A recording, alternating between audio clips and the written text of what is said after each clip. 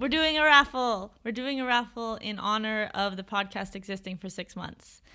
The prize is a pair of sneakers that are called Dynamos, and it's a very cool Petersburg local brand that has existed since the late Soviet Union, and it used to be like a cheap, kind of just like very retro-looking cheap sneakers in the late 80s, and now they're like cool and hip and more expensive. But anyway, I will bring you a pair of those if you win the raffle. How do you enter the raffle? It's very simple. You call +1 347 292 7126, and that is a voicemail box, and you leave a voicemail in which you ask a question about Russia. And make sure that you leave some identifying information in the voicemail, like a Twitter handle or a name, so that we can enter you in the raffle. You only have until December 12th, which is like in a week, so get to calling. All right, so now we're going to listen to a voicemail from one of our very lovely callers who is entering into the raffle. A model student. Hello, this is Alicia Dressman from @the_Delphi_Vision on Twitter.com, and I am entering a question for a chance to win the Dynamo sneakers. I want to know who killed Vladimir Mayakovsky. It's a question that's haunted me since I was a little girl and read his poems and followed him. All right, bye-bye. Thank you so much for calling, Alicia. So you asked who killed Vladimir Mayakovsky, extremely famous Soviet poet from like the early Soviet period. It sounds like, the premise is that you think that people in Russia know who killed him, but they in fact also do not. To this day, it's still very much a controversial question. Wait, can you explain first, like, how he died? Sure. First of all, the date was April 14th, 1930. He died by gunshot. The official story is that it was suicide. That's the official story in Russian, on the English Wikipedia, but in general. But I personally, based on the opinion of someone that I know, don't think that. Okay, so tell us what the alternative theory is. I mean, the alternate theory is that he was killed. It's important to note that he was like very much like a supporter of Lenin, a revolutionary, and an officially like supported poet during his life. This is the beginning of the Soviet Union, the 20s, late teens to 20s, up until his death in 1930. He's part of like the writers union, like he's like extremely famous. He lives in a big, beautiful apartment in Moscow. You know what I mean? But he's given by the government. He's doing well for himself. At least in his earlier life, he wrote a lot of poetry that was explicitly supportive of the ideals of communism. And he has one extremely like long, important poem specifically about Lenin. Okay. But at the same time, like, that was a crazy time. I mean, it was crazy. The 20s are crazy in a lot of places. And it was crazy in the Soviet Union, too, and more radical, sort of. And, like, apparently he started to get, like, more disappointed with the party and the official Soviet government and everything. Official Soviet government. Just, to, like, in the years leading up to his death, specifically Stalin. Wait, when you say he was getting, like, disgruntled or dissatisfied or whatever, was his poetry changing, or he would, like... Yeah. How did that manifest? Well, everyone says that his poetry near the end of his life was just shit. Like, it was just bad. Like, he wasn't like infused with the muse or whatever they say. I don't think they say that. They don't say infused with the muse. Infused with the muse. Why don't they say that? Because they should. But they should say that. It's good. He was, like part of the futurists, that like poetry movement of the early 20s, and did a lot of experimental work with literature and poetry. And I just like, he has a very interesting personal life, and like also lived in this sort of like menage a trois with his actual muse, Lilia Brick, and her husband. One thing that's important is that apparently, this is word of mouth at this point, he was asked to write a poem similar to the poem that he wrote about Lenin. He was asked to write a poem, like an epic poem about Stalin, and he was just like, no, don't want to do that. And it's possible that he didn't realize that his refusal could be taken very seriously, because this is just the beginning of, this is the late 20s. It's the very beginning of purges and stuff. Like, the height of the terror, of Stalin's terror, where he's starting to murder everyone around him, is in the late 30s. So, he might not have realized, like, the danger of refusing. Maybe he just wasn't in the mood to like write a epic poem or something. It's possible that he wasn't like, I hate Stalin. He just was like, no, I'm just not really feeling it. I don't know. That could possibly have been a motivation, because the counter theory to the suicide is that he was killed basically by the secret police, by the Soviet government. Was there anything about the like crime scene that indicated that it wasn't a suicide? Yeah, a few things. One thing was they like buried him and like did his whole the whole investigation extremely quickly. It was like boop boop boop. Oh, God, they love doing that. They love doing that in Russia. There's a whole thing about like, I'm not going to be able to recount this in like real forensic detail, but just the way that his body was positioned, like how he fell, it seemed like he had been moved, like he had been positioned the other way and his like feet were facing like the wrong way. Like it didn't make sense. But at the same time, he had, according to his lover at the time, who was like the last person to see him alive, they had just had like a fight and she had just left and she like heard the shot. Oh, what? But that kind of makes it seem like it was a suicide then. That does, yeah. She's the witness that people always quote, you know, when they're like talking about how it like so obviously was a suicide. It's like, we were just fighting and then he killed himself. But conspiracy theorists think she's lying. Not just conspiracy theorists, but like Brick, the family he was close to this, was like, thinks the suicide theory is bullshit and we're like, that was clearly the terror. This is the meat of the podcast. Wait, have you ever caught your profile reflection in the mirror? Yeah.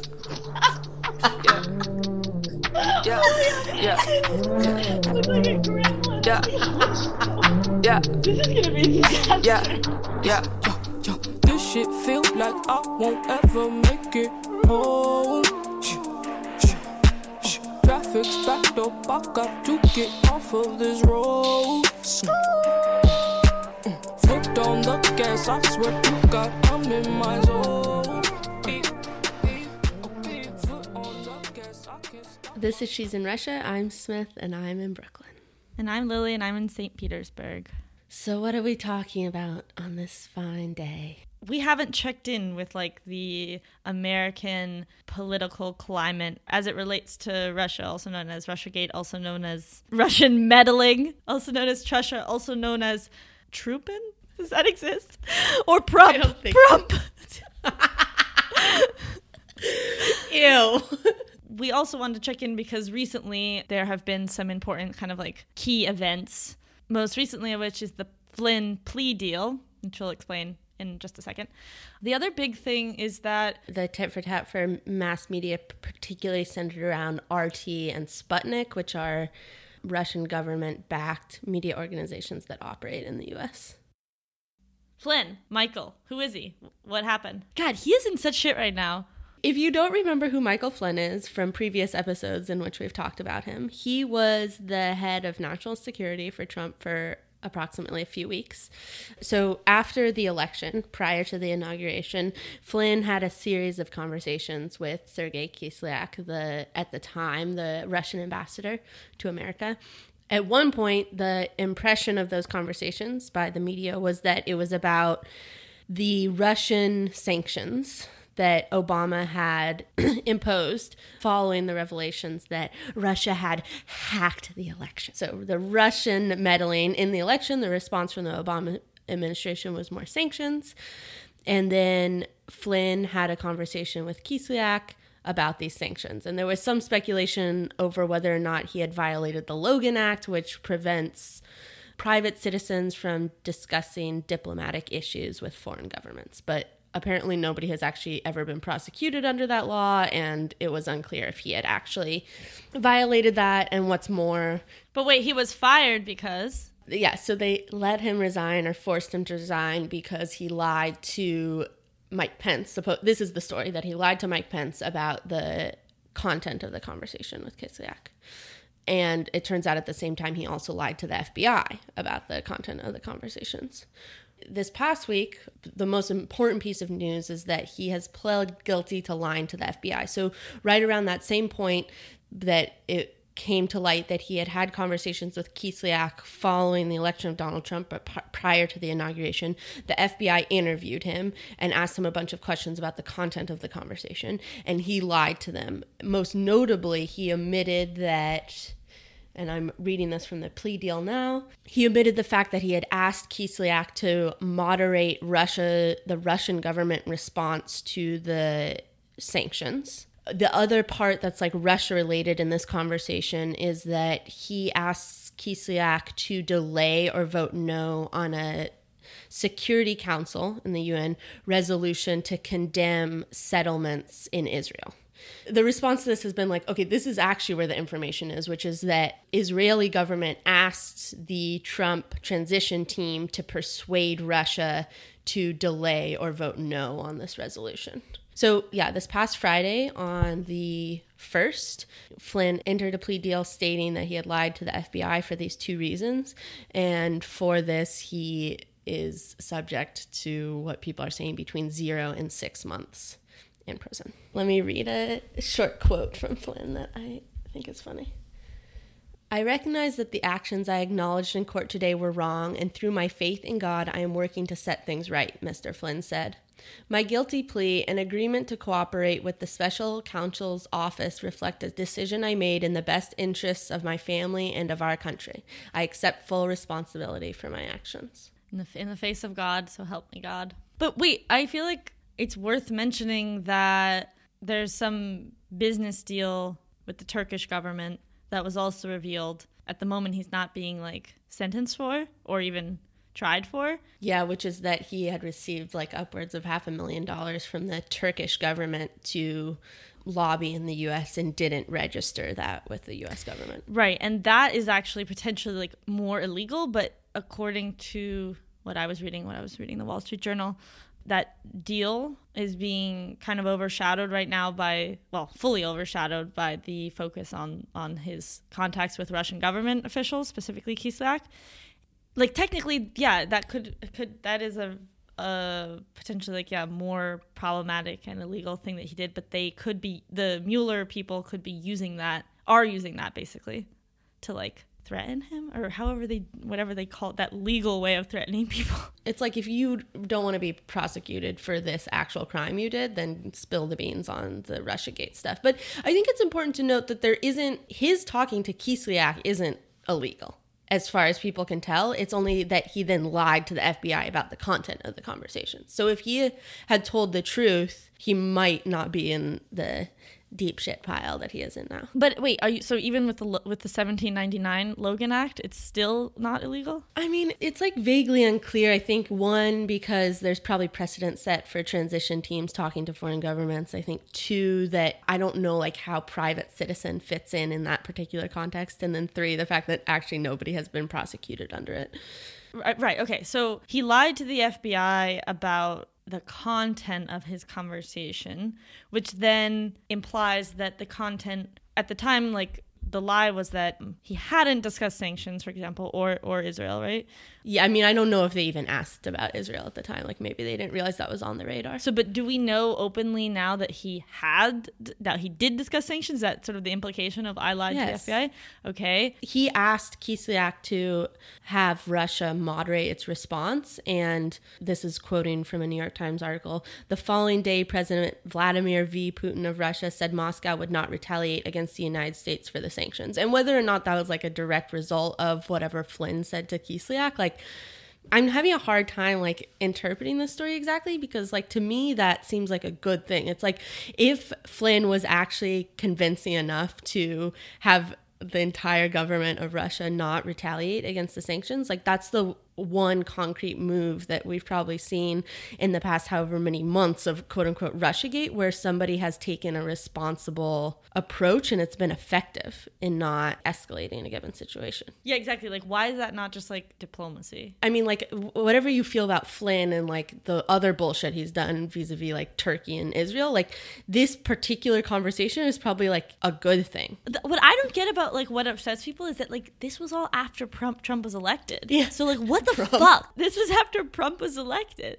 So like why does it bother people? I don't get it. It's this whole like turbid mix of like whatever the fuck Russian collusion means. And it's like the main narrative of Russian collusion is that the Trump campaign in Russia colluded in order for him to win the election. But then the main conversation around Flynn is after he was already elected and about him having conversations that, were just like arguably diplomatic conversations. Yeah, and like the timing is so important. And what I find really funny is that articles both in English and in Russian aren't like super focused on the timing, whereas I would be like, hold on, first of all, the man's already elected, okay?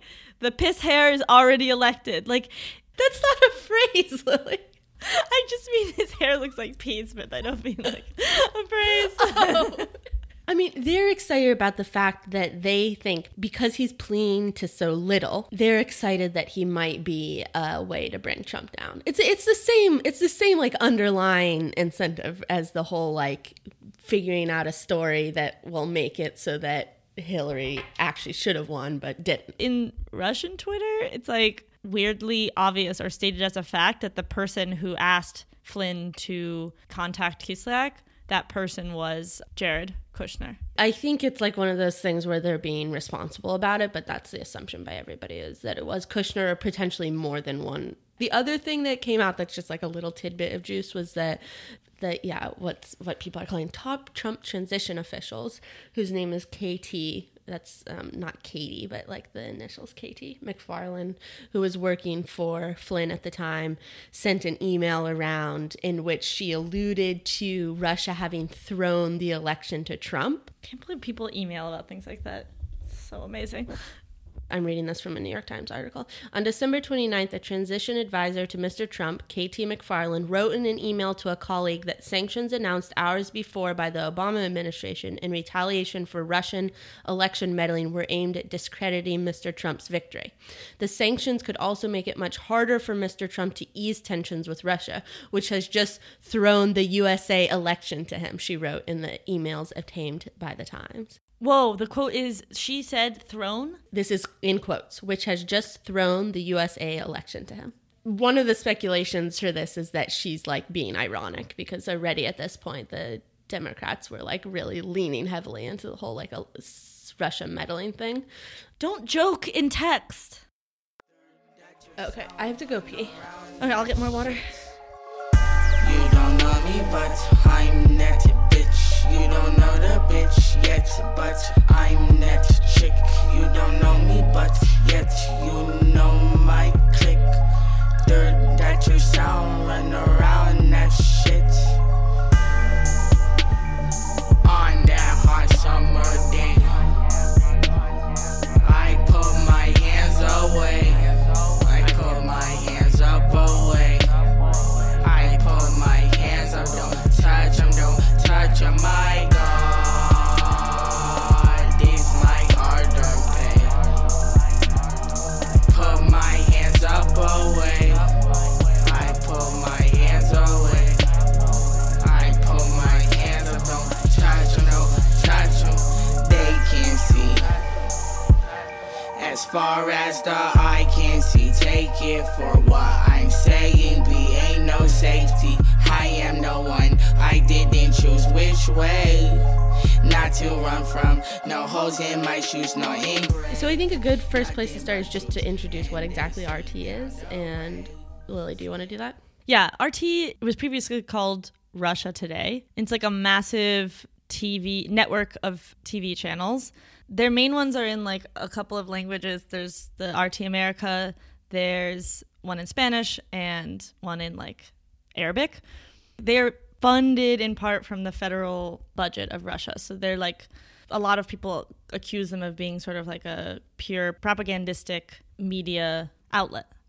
But yeah, they actually receive funding from the Russian government, but at the same time, they are like officially held by a private company. Yeah, as I said, they exist in a bunch of different languages, and they have offices in various countries around the world. They say that they're sort of like bringing the Russian perspective. Like that's what they say about themselves, and that can be taken in various ways. It's not like everything that they talk about is about Russia. They cover like all news, but what the Russian perspective means, quote unquote, is up for debate.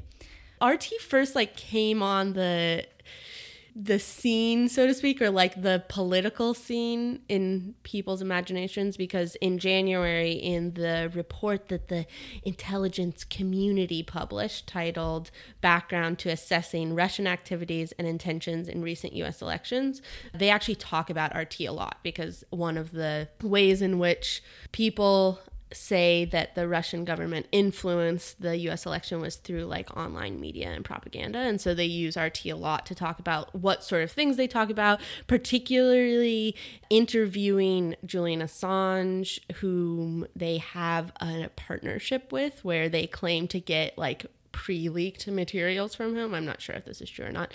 This report also covers how they spoke ill of Hillary and in favor of Trump starting as early as 2015. RT like started getting demonized early because it was in this report. Yeah, I think just to sort of like zero in on what you just said, like this is one, again, like branch of the larger quote unquote meddling accusation.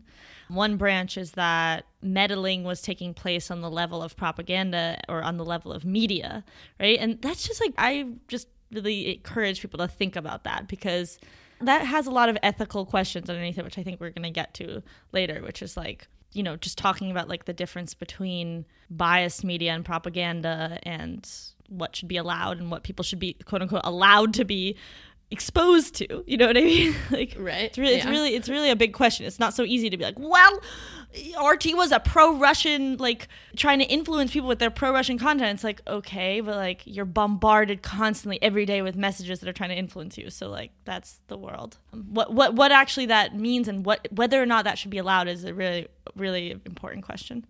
Yeah. So I wanted to play a quick clip of RT's coverage of the latest Flynn news, just to like give a sense, because it's this thing where like, yeah, it's obvious they're like pushing a certain narrative, but like their narrative happens to align with what we think. Court filings reveal that Flynn contacted the Russian ambassador asking to delay or defeat a vote on a UN resolution involving Israel. They also allegedly discussed the response to the sanctions imposed by the Obama administration. Michael Flynn also said that he consulted senior Trump transition officials over those contacts. Former Russian envoy Sergei Kislyak, though, denied that he ever discussed sanctions with Flynn. I was instructed not to discuss the sanctions, and I assure you that I followed those instructions. We also don't bargain over this issue, because from the beginning we have considered it illegal and aggressive.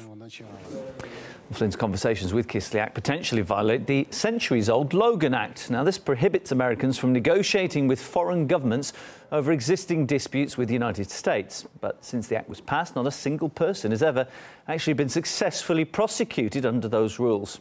Political commentator Steve Maltzberg believes that Trump is unlikely to be badly damaged by this latest development.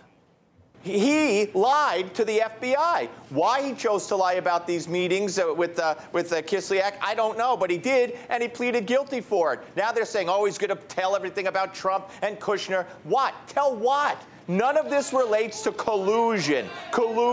This is all President-elect Trump asking, or someone on his staff saying, hey, reach out to foreign countries. By the way, the great Andy McCarthy, former federal prosecutor, writes today, it's commonplace for an incoming national security advisor to go to foreign countries and talk to his counterparts or reach them on the phone in anticipation of a new administration. There's nothing here that's going to get Trump or Kushner in trouble. That's like the Russian, I feel like, stereotype of an American. They're just like, rah, rah, rah, rah. It's like, God, so horrible. But I do think it's like, it's interesting that they center Kislyak at it. Yeah, I didn't see Kislak's like response in really any English stuff. In terms of the whole RT, have we even said what happened to RT? Yeah, so no, we haven't talked about what happened to RT. So starting in like late October, the like fervor, particularly around RT and also tangentially Sputnik, kind of started building.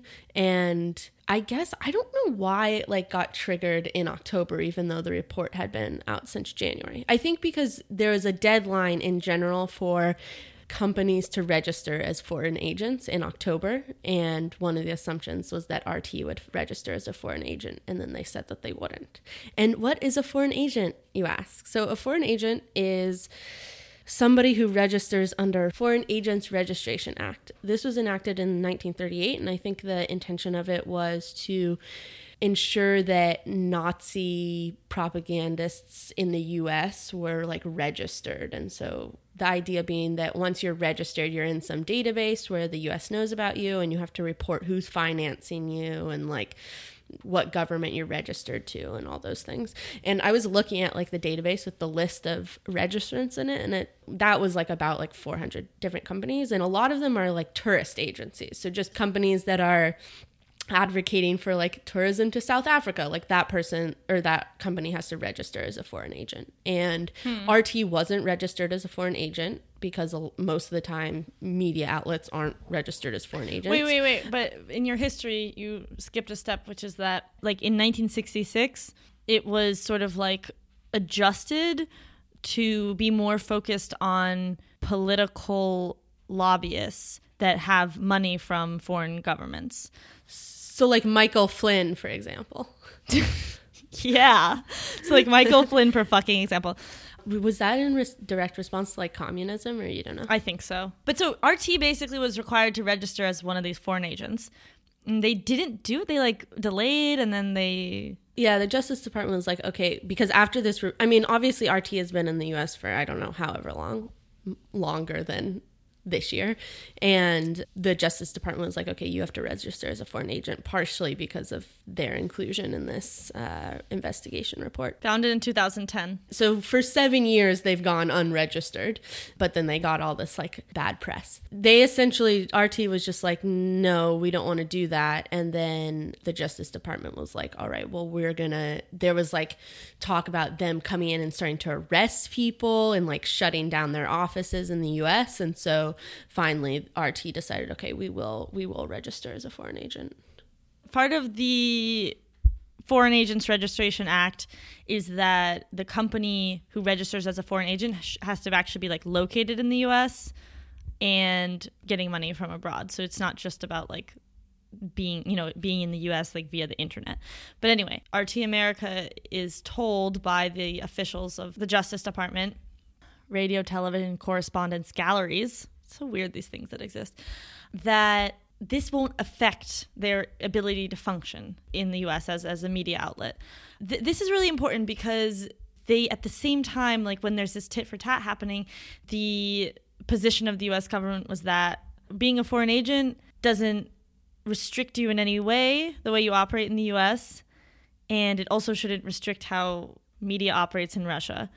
So then they get a letter the next day, November 29th, from the U.S. Congress, like Congress of the United States, like that's the letterhead, that RT America's credentials to cover Capitol Hill have been revoked. And the specific reason they've been revoked, according to Congress, is because of their listing as a foreign agent. So it's like exactly, they were told sort of this would not affect their status or anything, and their status was then very, very much affected. I guess I want to be clear before we have this conversation about like why this sort of thing is bad overall for like transparency of information and like the conversation about censorship, that I'm not like particularly pro RT. Like I don't think that RT is a good news source that people should go to for information. Right. No, it's not. But I don't know. Like I don't think that it's like good what is happening to them. No, I know. But those are two different issues. Yes. Those are two different issues. Yeah. Okay, so there's this part, there's the foreign agent part, and do you want to talk about the Russian response? Yeah, let's get that out of the way. Okay. What's basically happened is that directly, like as a response to both the forcing RT to register as a foreign agent and then the revoking of their credentials, the Russian government explicitly, as like a quote unquote mirror response, signed into law like basically an act that expands an already existing law that Russia has that's called the Foreign Agent Law, which I'll explain in a second. It's a little bit different. So basically this new law says that any mainstream media receiving financing from abroad can be considered a foreign agent Once you're considered a foreign agent, what does that mean? The restrictions are much more sort of like clear. You need to report quarterly on your finances to the Ministry of, I guess, Justice. You need to mark your site in some way that indicates that you are a foreign agent, that you're officially registered as a foreign agent. And like the way you mark your site will be determined by the Ministry of Justice, not by you. Punishments for not complying with this law are basically big fines. But this is all in the process of being decided, because one of the biggest things is just like the biggest questions right now is just like how the Russian government plans on enforcing this law, because it's a little bit more complex, because it's not about companies that are located in Russia. It really seems like the content of the site doesn't matter. It's just like, is it foreign? Is it receiving foreign money? If both those things are true, as in like, is it foreign? Is it located in another country? And is it receiving money from non-Russians? If both of those things are true, then it is already like a foreign agent. It doesn't matter what they're writing about. So what a lot of articles are pointing out is that like we're talking about sports publications, like culture publications. Like it doesn't have to be political explicitly at all. And so it's a much more broad, like wide-reaching definition of foreign agent. I have a really hard time like understanding this response. First of all, it sort of feels like maybe the Russian government was waiting for an opportunity to do some bullshit like this. The other thing that feels scary about it is that it's so generalized, which means the effect could be like as far-reaching as they decide on like a case-to-case basis, which is scary. Mm-hmm. I just wanted to mention though that like the history of this law, because we talked about how FARA is from like 1938 and then a little bit different in 1966, but the sort of like what's colloquially called the foreign agent law in Russia is, as I mentioned on the last episode with the European University, is from much more recently, is from 2012. Well, between 2011 and 2012, there were a bunch of protests.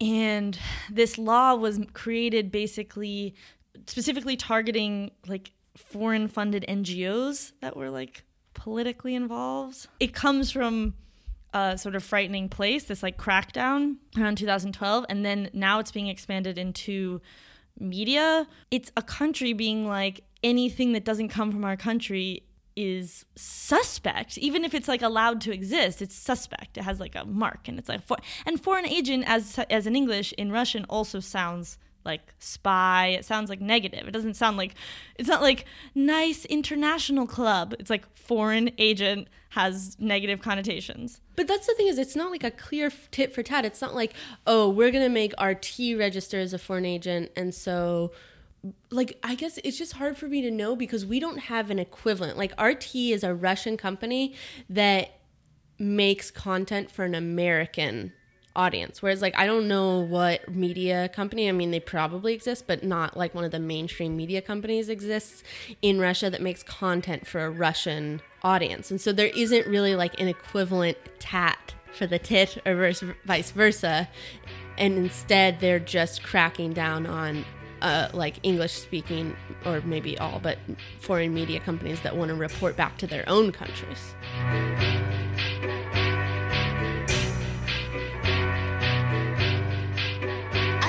Believe what I saw. I was riding shotgun in the car. I was busy riding when I saw 50 Jasper horses from afar. Horses from afar. You won't believe what's in my mind.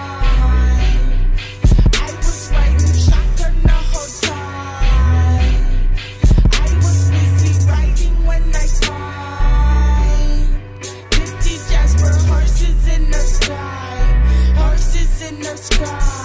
I never thought I'd live to see the day that up and came from me. Big wings on my face, everything changed for me. I could feel the answer to the secrets that I've never known. There's this expanse on the planet that I call my home. Every day I learn a lesson, take my time to grow. You can imagine all the seeds that type of mind could sow. Other trees are kind of mine could only dream to blow. And I can never lie to anybody coming to my shows.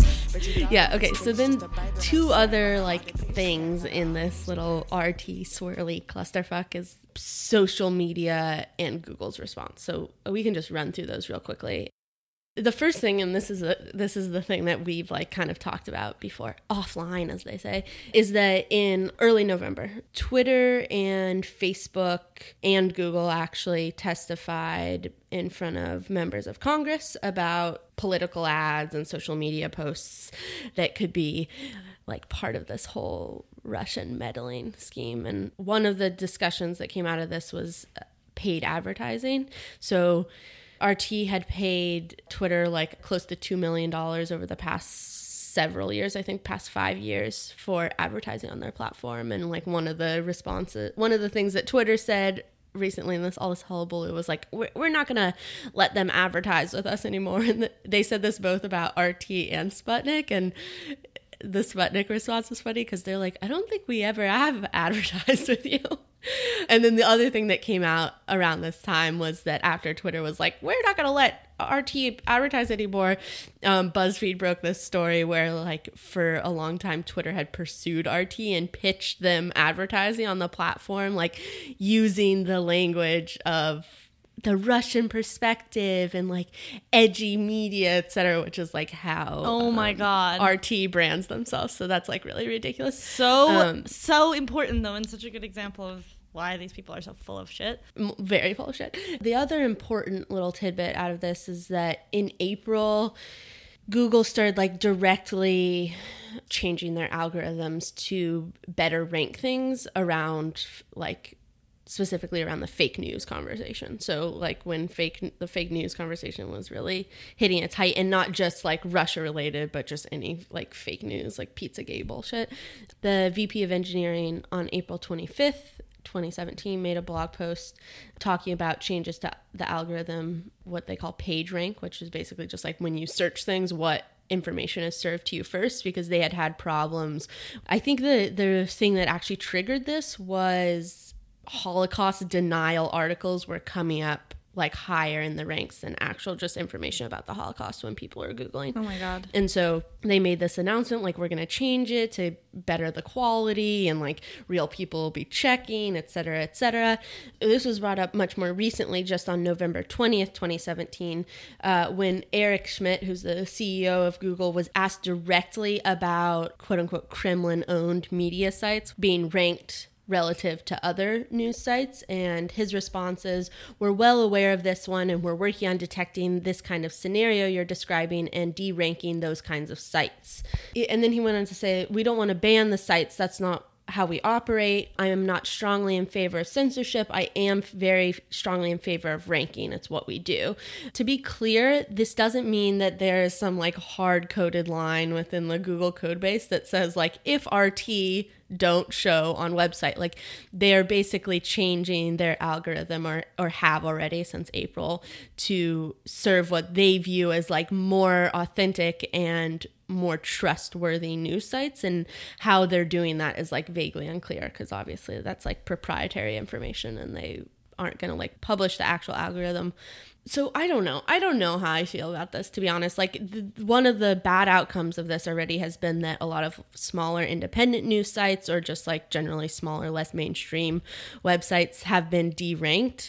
And again, this isn't intentional. It's just like a side effect of the fact that whatever quality they're using to judge how legitimate a news source is affects not just something like RT or something shitty like the Daily Caller, but also, for example, The Intercept, which I think the number was like 19%, has dropped in search results by 19% since April, along with a lot of other like more socialist or leftist leaning outlets. And I don't know, the article I read didn't have like a good survey of like, oh, what about like really far right wing? And I would kind of assume those have also dropped, but I don't know. Yeah, I mean, I think when we talk about this issue of whether or not companies should be obligated to do something, quote unquote, about fake news, and then how. So it's like whether or not is one question, and then how to do that is another. And Google answering that how question with this algorithm that they started testing out in April. Smith, you and I have already talked about this, but just to repeat, like, for all of you out there, when an algorithm is written, it's written by humans. It doesn't just like grow on a tree of algorithms that are like perfect and have no bias or something. And it's just an important thing to remember that like, who are these humans? What exactly were they thinking when they were making up the criteria for what is a fake news source and how to determine that? Algorithmically, there's the fake news that is like an article with falsities in it, like a made-up event, that kind of fake, like that didn't happen, like whatever, the pizza thing, right? Yeah, that's one example. But then it gets really hard when you get away from that like clear example. There's also fake news that's like people who are pretending to be other people and are just like tweeting, like not linking to any articles, but just like writing things from their own brains. Which is like troll factory. Which is trolls, yeah. And then there's also just biased news. But so there's all these different things that fake news encompasses. That's one thing that you have to keep in mind. Because like, I don't know, we talk about this, maybe we're a little bit too egotistical, but ability to like sense when something has a falsity about it. Whether or not that's true, that doesn't even matter. Like people's ability to sense, like, well, let's put it this way. Basically, the question of whether or not a platform like Twitter or Google or Facebook should be controlling the type of information you see is actually the question of like, who's responsible for determining that something is fake? Is it you yourself as the individual? Do you filter things and like look at the source and try to figure out, or like realize that this like fucker who's saying something on Twitter maybe is a troll, and like, why are you listening to them or whatever? You know what I mean? Like, do you do that on an individual level, or does the private corporation whose only goal in life is to make money do that for you? Yeah, I mean, real quickly, I want to like, I do think that there's a difference between Facebook and Twitter and Google, because like Google is a search engine, so they do have a responsibility to return you information that's like as good as possible. I think in some way that's like what that's the service they're selling. The service they're selling is that, yeah, they are trying to be as relevant as possible to your request. But when it comes to like something like Twitter or Facebook, which is not at its core a search engine and instead just like a way for people to post things, and that's when you ask like, okay, is that their responsibility to like censor things people post, or like, and they do that already, right? Like they deactivate troll accounts all the time, and they deactivate real people who say stuff. Remember, like, and there was a whole frenzy around like when Trump was first elected about like, you know, like Twitter has the responsibility to like block Trump's account, which is just like putting a Band-Aid on like a limb that just cut off. You're like, there we go. It's like a cartoon. It's a SpongeBob Band-Aid. That ought to do it. But yeah, but that sentiment that people had, you remember that? Like people probably still have that, where they're like calling to like block Trump's account. This is it's the same sentiment that people have to like, when people think that Twitter, for example, has the responsibility to filter information. And I just have a lot of like doubts about that. I feel like you convinced me like, okay, yeah, overall it's not good to just like censor things generally. But I feel like the kind of one smart argument you can make against that is like Twitter is also not like a naturally occurring environment. Like they've created the environment that allows people to post things in this way and to create accounts that are quote unquote fake and to post things that are fake. Like that individual person could not nearly have the reach like in other forms of their life. Like they can't go out into the street and like yell lies. I mean, they could, but like nobody's going to pay attention to them. And so the fact that Twitter enables this sort of like extreme propagation of falsehoods might make it so that they're responsible for mitigating those falsehoods in some way. Yeah, I'm in my zone. I got paid today. Gas up in my tank. Trust me when I say nothing's in my way. That's the episode. Thanks for listening. Be sure to follow us on Twitter and Instagram at She's in Russia. Subscribe to our newsletter at she'sinrussia.com. It's only once a month. It's only once a month, and it's mostly pictures. Don't forget to call us and leave a voice message with your name or Twitter handle to enter into the raffle for your very own pair of Dinamo sneakers. The number for that is +1 347 292 7126. And we'll see you next week. Podesta's email password was like password 123. Oh my God. Is that true? Or am I just making that up? It wasn't that. It wasn't that. But he just like fell for a really, really basic phishing scam. Like he fell for, like, you know, he opened his email and it was like, please change your password, sir. And he was like, oh, he's like, okay, Mr. Google, I'm gonna not even look for any. I mean, it was very like well Google, designed. like GOOGEL. He's like, perfect. He's like, well, this is my top secret email, but I'm just gonna go ahead and put my password in now, like through my like probably like my horrible BlackBerry or something.